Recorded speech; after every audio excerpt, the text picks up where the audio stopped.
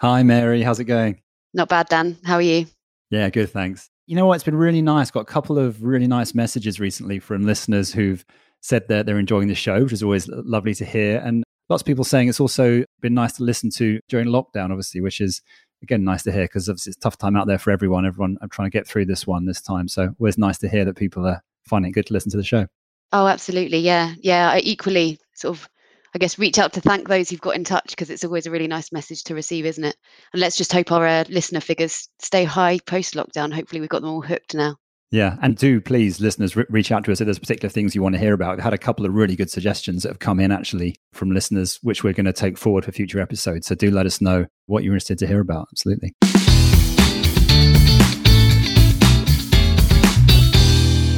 Welcome to Investment Uncut. In Investment Uncut, we cut through the noise when it comes to investing.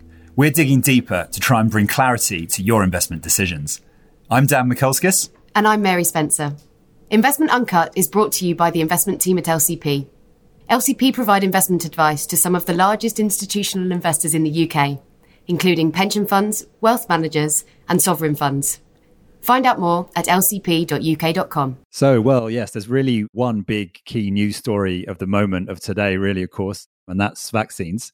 And here to discuss that, we thought we'd get our favourite epidemiologist back on the show to help us discuss it. So welcome, Johnny. Thanks, Dan and Mary. Good to be back with you.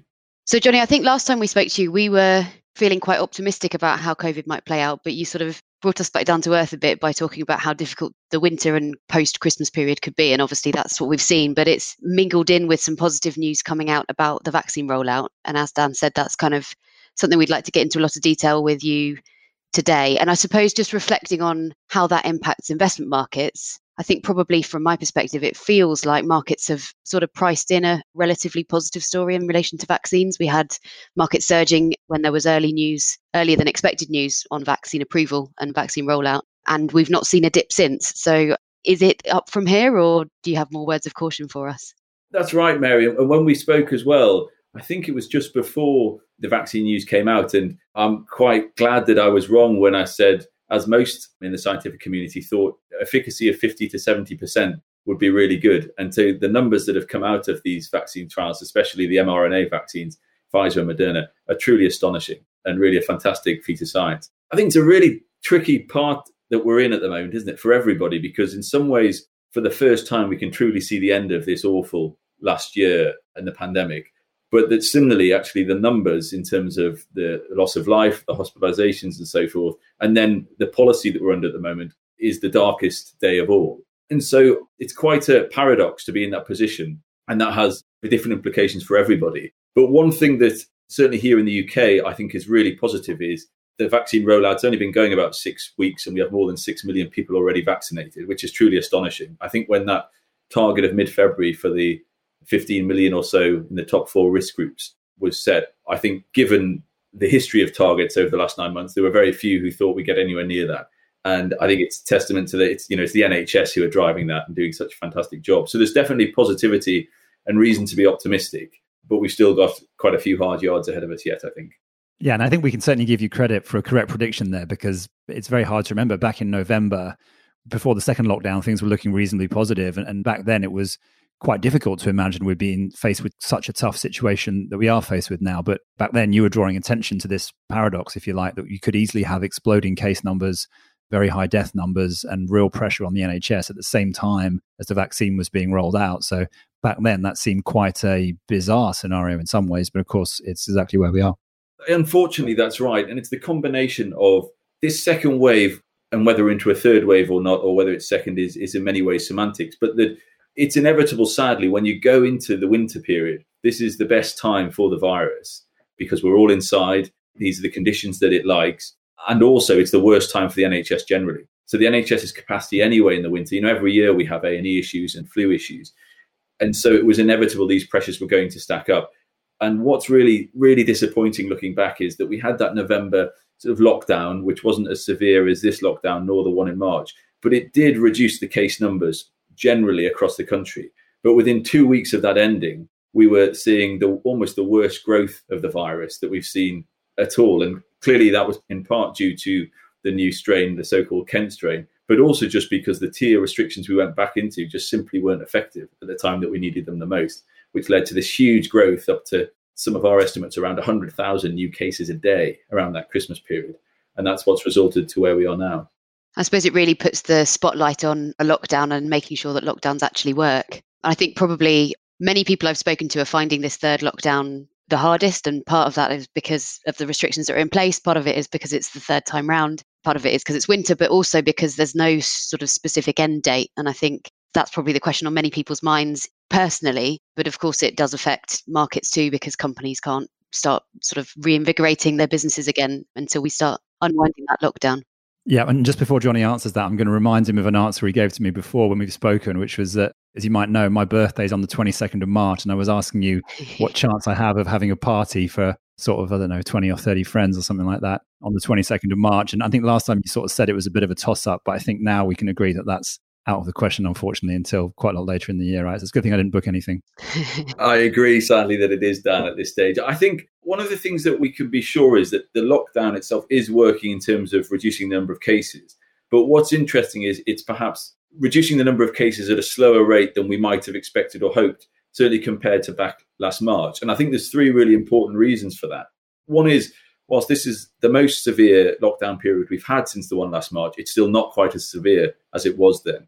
But the second one is that a lot of the virus currently circulating is this so-called Kent strain, which the estimates vary, but it's thought to be more infectious than the first strain. So if you think what you were doing before, you've now got a more infectious strain. You almost, if you do the same, you're going to have less good results.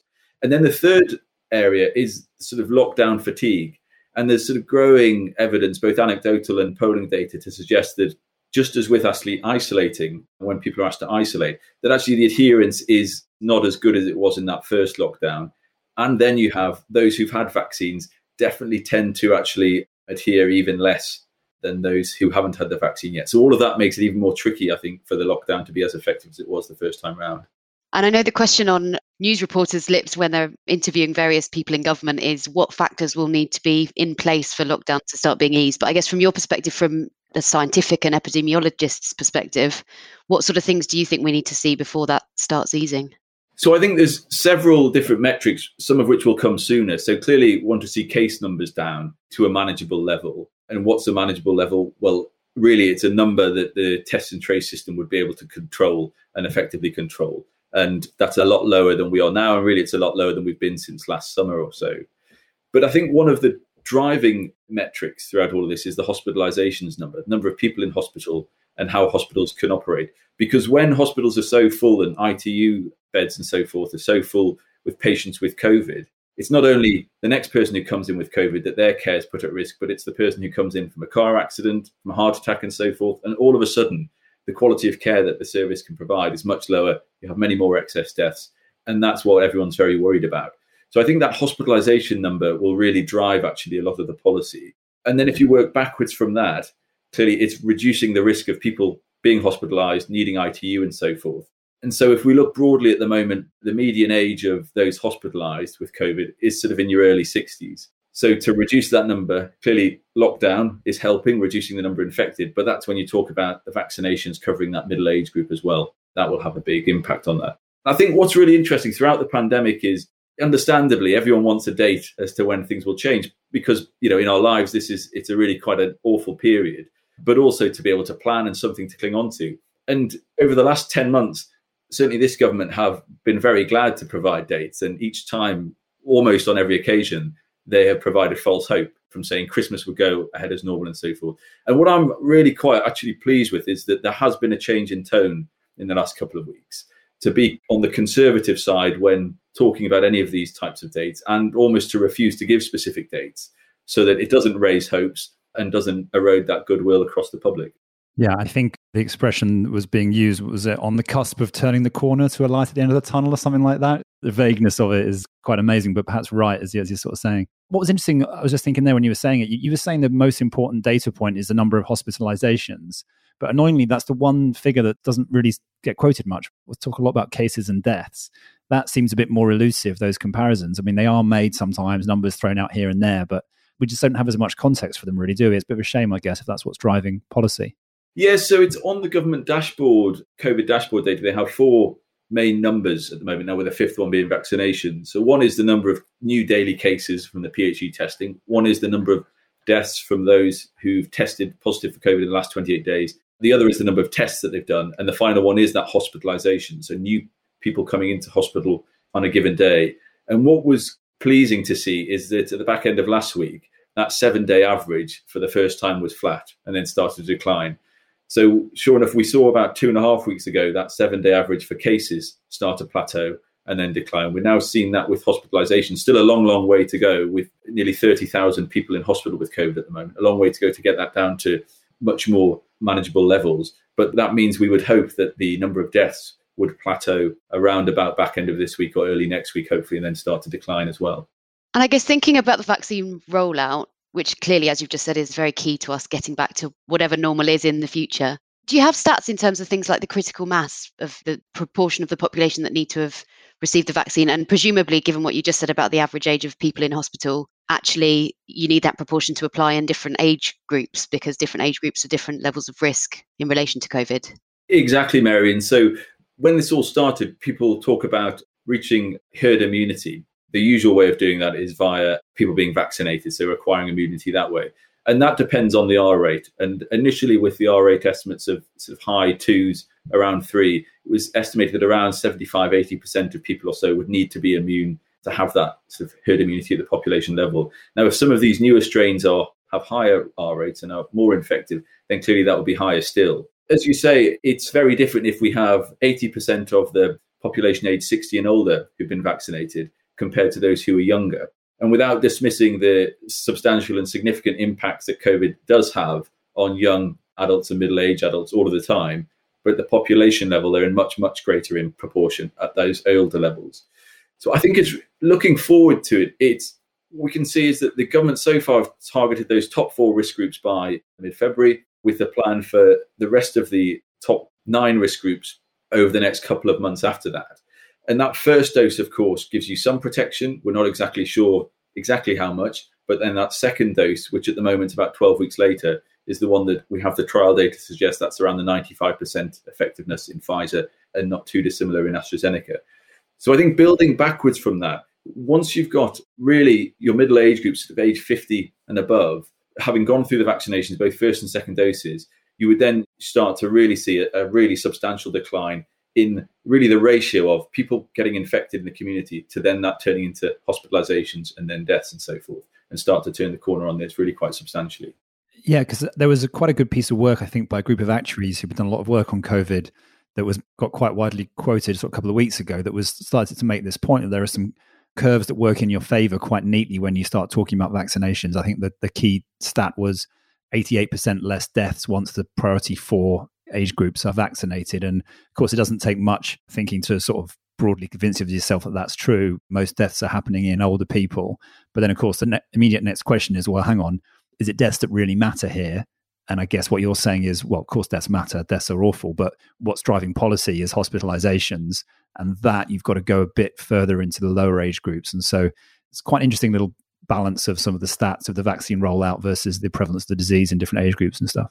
Absolutely. And of course, those top 4 groups and the over 75s, for example, who tend to have slightly shorter hospital stays than those in the middle age groups because of the poorer outcomes. But clearly, if they're not getting very unwell because they've had the vaccine and not going to hospital, that also does then help the hospitalizations number. It helps the capacity that the NHS has to cope with those who do. So it all very much does contribute.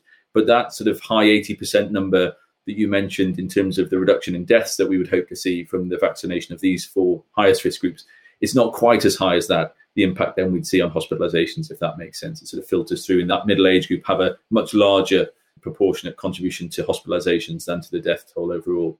This debate about the 1 dose versus 2 doses of the vaccine thing, I mean, do you have any thoughts on that? Is that just a bit of a sideshow, or is that a really serious thing we ought to be worrying? To my mind, it seems odd that there's not more clear science on that. It's like, well, surely we should know the answer to that question, but it seems like we don't.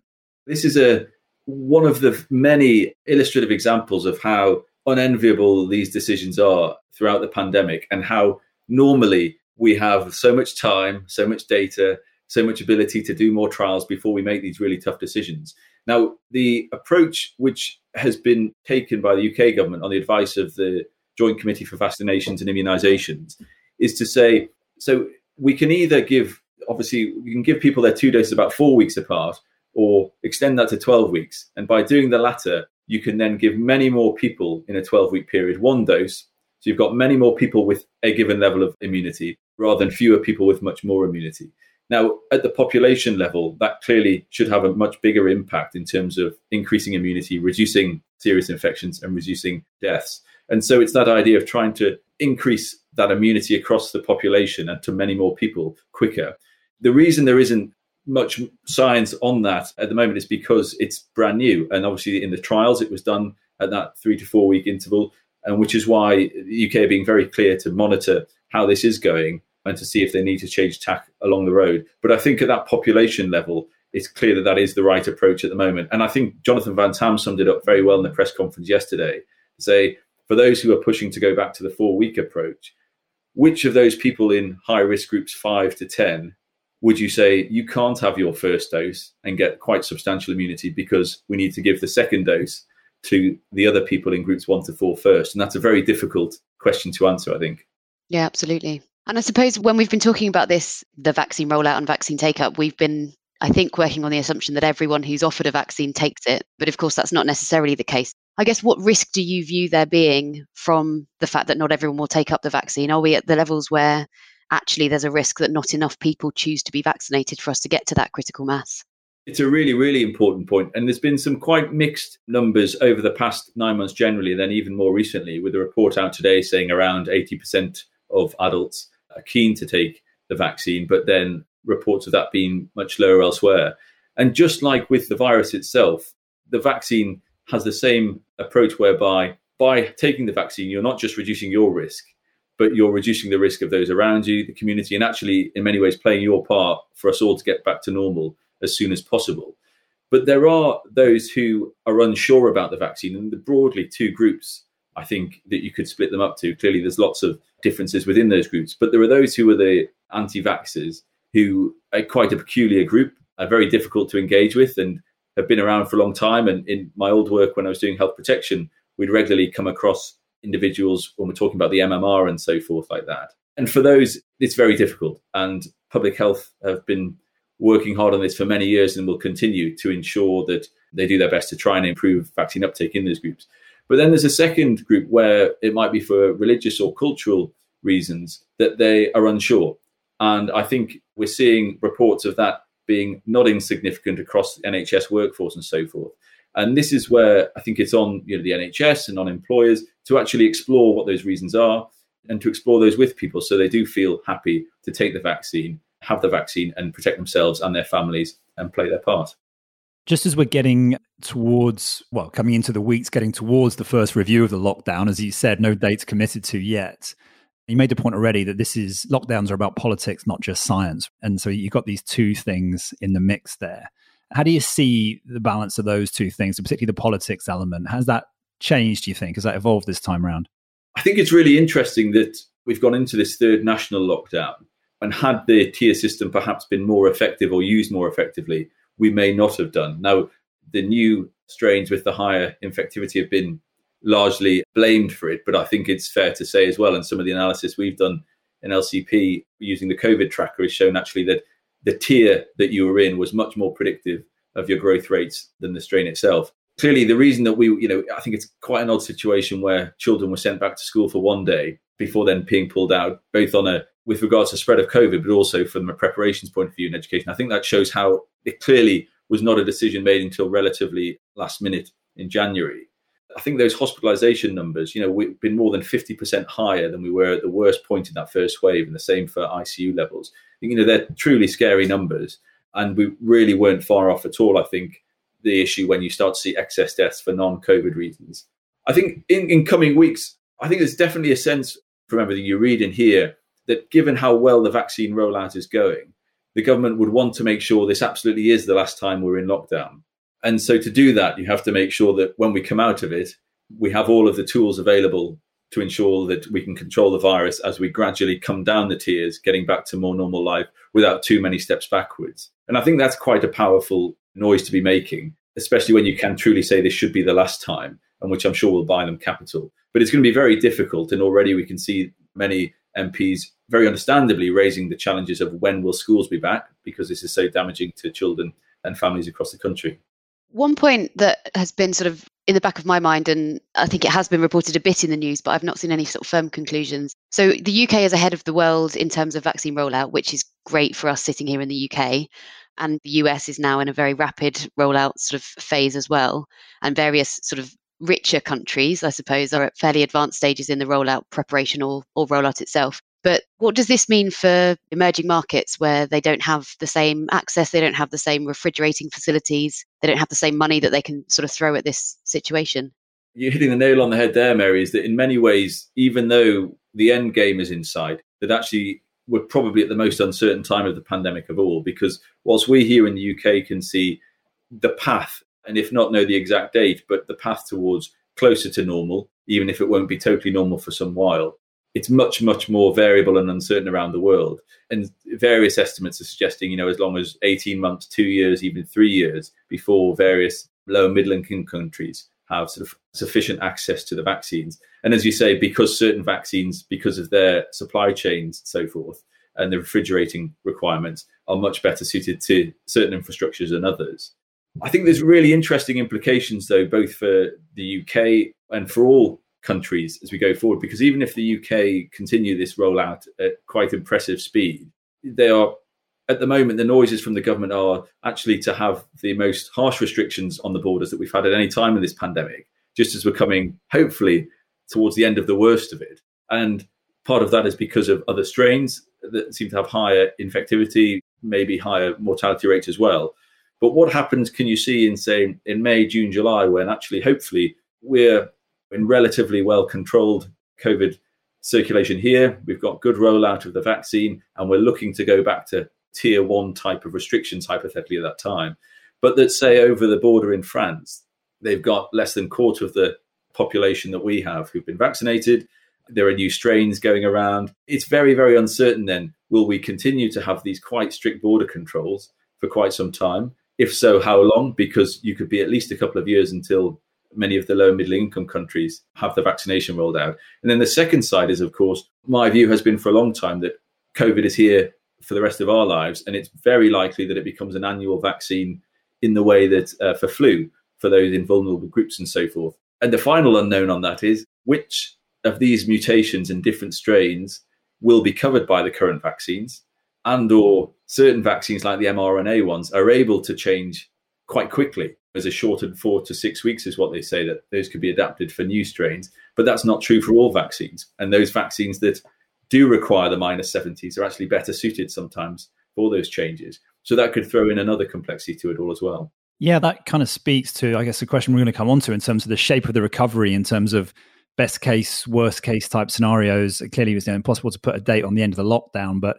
in the bigger picture, we want to try and understand when we can get back to normal. And I guess normal means meeting up in groups, traveling, all that sort of good stuff. And I suppose it's becoming increasingly obvious, especially from what you're saying, that really is potentially quite far off, and that there is going to be a lot of different shades of normal on the way back to that. We were just saying, weren't we, before we started recording, that the Times on Saturday put out best case, worst case type guesses, and they were sort of saying best case lockdown easing by sometime approaching May. That was their best case, which might have surprised a few people. But where are you sort of seeing that best case, worst case type timing for the end of the lockdown and then progressively moving towards something more like normal life as we knew it before? I think, as with all of these things, it's impossible to predict certainly anything more than a couple of days in advance. But that generally what we'd want to see is that infection numbers continue to decline, that hospitalizations start to decline now over coming weeks, and that the vaccine rollout continues to improve.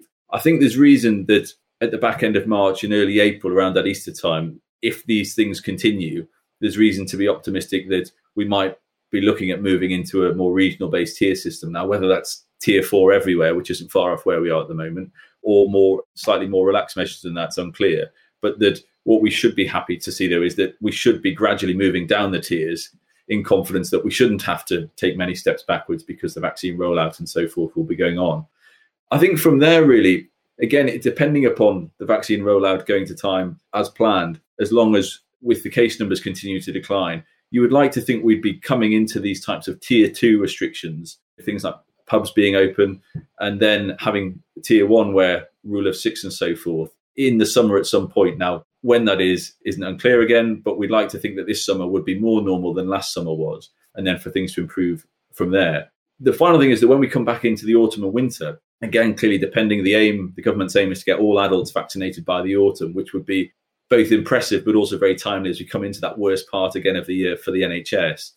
The question then will be, have we decided that is there another vaccine required, a booster required for the vulnerable and so forth? All of these questions that we just don't know yet because the vaccine's new. We don't know how long the immunity lasts, when boosters are required and so forth. But it's not unforeseeable, in my view, that there are some sort of restrictions in place next winter, hopefully way, way, way below the types of restrictions we've seen this winter, but there's some sort of measures in there even then. Yeah, and I think spelling out one point you made there, and I think you've got a piece out, we'll link to it, on this exact point. You think we're going to be back in tiers and some tiered system fairly soon. I think your piece had the catchy title, Will It All End in Tears, which was nice and optimistic, but the answer seems to be yes, as far as you're concerned. Yes, I can't claim credit for that. That was Tim Canfield's commentary piece and title, which was very good. But I think it's very likely to. So I think everything throughout the unlocking of this, and as we go forward, will be very stepwise. Hopefully it will be data-driven and it will be gradual. And so I think it will be a regional approach, perhaps even more local than regional approach, but proportionate to what's happening on the ground there. Johnny, you mentioned earlier very briefly the COVID tracker, which we'll obviously link to in the show notes, but I just wondered whether there were any other interesting insights that you've gained from the data that shows. It's been really interesting. So what we're trying to do with the COVID tracker is there are two types of data sources which we discussed in the last podcast, but briefly, there are the daily numbers we all get on the news, which are those who've tested positive for a case for COVID and requested a test. And then there's the ONS data, which is a random surveillance, random set of people across the country. And we try to be as comprehensive as the ONS estimates, but as up-to-date as the PHE ones. And so we had some really interesting analysis as to how, when we came out of that November lockdown, as I say, those areas in Tier 2, even those areas in Tier 2 who did not have large portions of this new Kent strain, had much, much higher growth rates than those areas in Tier 3. And if you look at places in the Northwest, for example, who are in higher restrictions all through October before that lockdown, it just speaks to that you need these sustained and effective measures to really get control of the virus. We're extending the tracker at the moment to include other metrics as well, such as index of multiple deprivation of the lower tier local authorities, as well as death data as well. So we're hoping to update it with some new analyses around that over the next week or two. Fantastic. We'll look out for that. Johnny, changing tack slightly. I mean, obviously, this is by nature a pretty downbeat conversation in sort of many ways. And yeah, as you say, it's been a pretty terrible time in all our lives, last sort of year or so. But actually, a lot of your work has much more positive sort of takeaway for overall health. So perhaps you could sort of brighten things a little bit by talking a little bit about your more positive take on health coming out of this. Yes, thanks, Dan. So one of the things that the negative aspects clearly that the pandemic has highlighted is how linked the illness of a population is with poor economic outcomes and how it impacts our social and day-to-day lives, as the pandemic has shown so harshly. And similarly, we've exposed many of the inequalities in health, but quite strikingly, the pandemic has shown all other inequalities. So some of the quite shocking statistics, not only are those in the lowest 10% of earners more likely to catch the virus, the type of jobs and so forth they do, more likely to die from the virus. But if you're in the bottom 10% of earners, you were 7 times more likely to be out of work for your job to have made you redundant in that first lockdown than in the top 10%. Similarly, those types of social gradients around learning for children at home, whether they had the digital infrastructure and so forth, and or parents or others with the time able to support that learning during the first lockdown. And so we've heard all of these awful stories over the past 9-10 months and all the data to back that up. But what Sally Davis and I in our book sort of do is turn all of that on our head and look, even before the pandemic, there was growing evidence that the reverse is true too.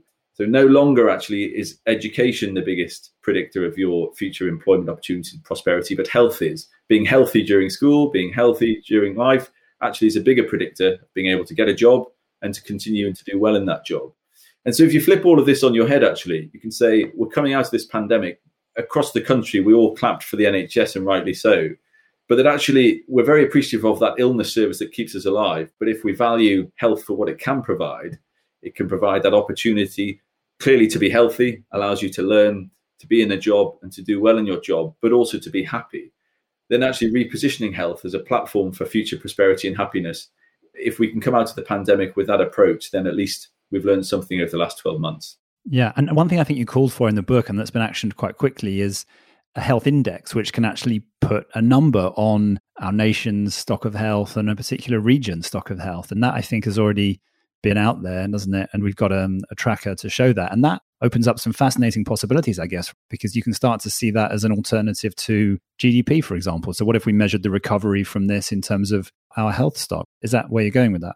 Exactly that. And if you think, so at the top level, if you think what politicians will stand and talk about in the 6 weeks before the next election, they'll tell you that the economy has grown. They'll tell you unemployment's the lowest it's been, and they'll give you some other economic statistics. They'll probably tell you they've put a few more million into A&Es in the NHS too. But by the health index becoming a national statistic, which is the aim next summer when the full version is published, then what we can aspire to is that a government wants to stand there and say, and we've improved the health index, the stock of health in this country, or conversely, for the opposition to point out how they haven't invested in the future. Now, one of the biggest challenges with public health particularly, and why sort of investments have been incentivized so much around really papering over the cracks within the NHS, things like A&E and so forth, is because you can see those rewards pretty quickly. If you give more money to the front line, clearly you will see those rewards within weeks, months, or even days sometimes. Whereas investing in, for example, obesity, investing in healthy diets, that will take many years for the fullness of those rewards to come.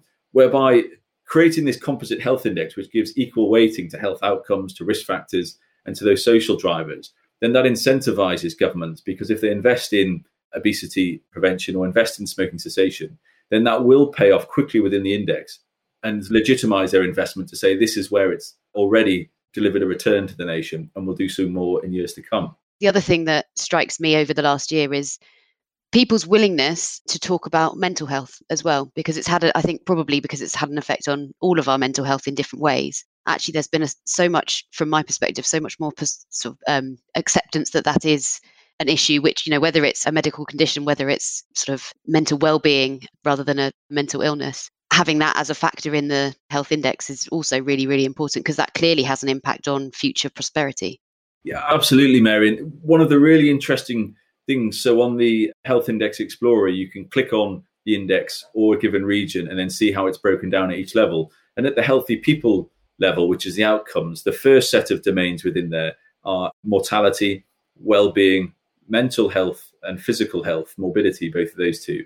And what's striking is mortality has been fairly flat over the last 5 years, but both physical health and mental health morbidity have declined a lot, and even more so in mental health morbidity. And then when you look how that varies across the country, the disparities in that are just huge.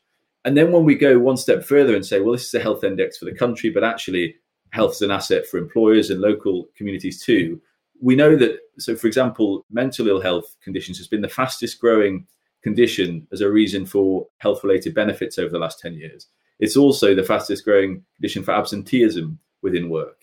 And so one of the areas that we're at LCP looking to do as well is we can create a similar approach to the health index for companies, for workforces, for local communities, that both not just identifies their stock of health, but then shows them what are the conditions actually that are contributing to the ill health of their workforce, and where should they invest most in the health and well-being of their workforce, physical and mental health, both clearly for the health of their workforce and their well-being, but actually that will pay off in terms of productivity, but frankly, through many other ways as well.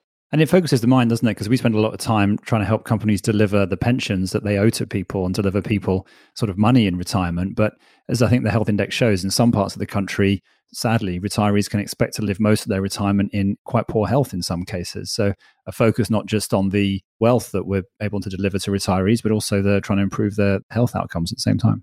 Definitely. And it's that gap, quite interestingly, if you look at, again, most and least deprived deciles in England, you've got an 8-year gap in women for life expectancy, but a 19-year gap in healthy life expectancy. And that's where, as you say, Dan, that really the bottom 30% of women that can't even expect to get to retirement age in good health.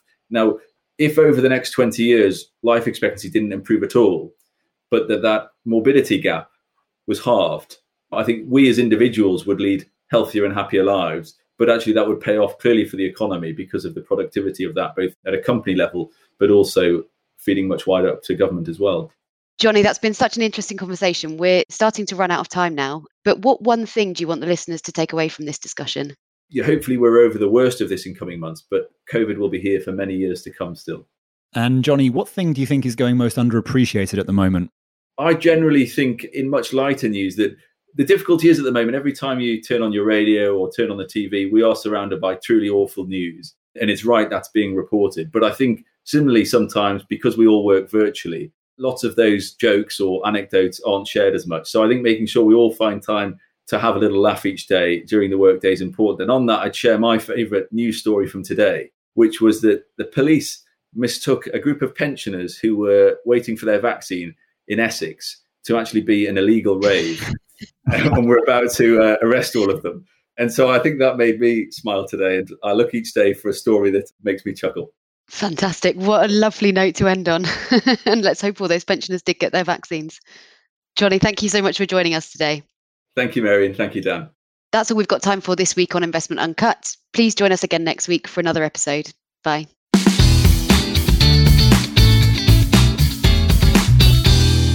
Our podcast is for information and marketing purposes only and does not constitute any form of investment or financial advice. For more information, please refer to our marketing privacy policy on the LCP website.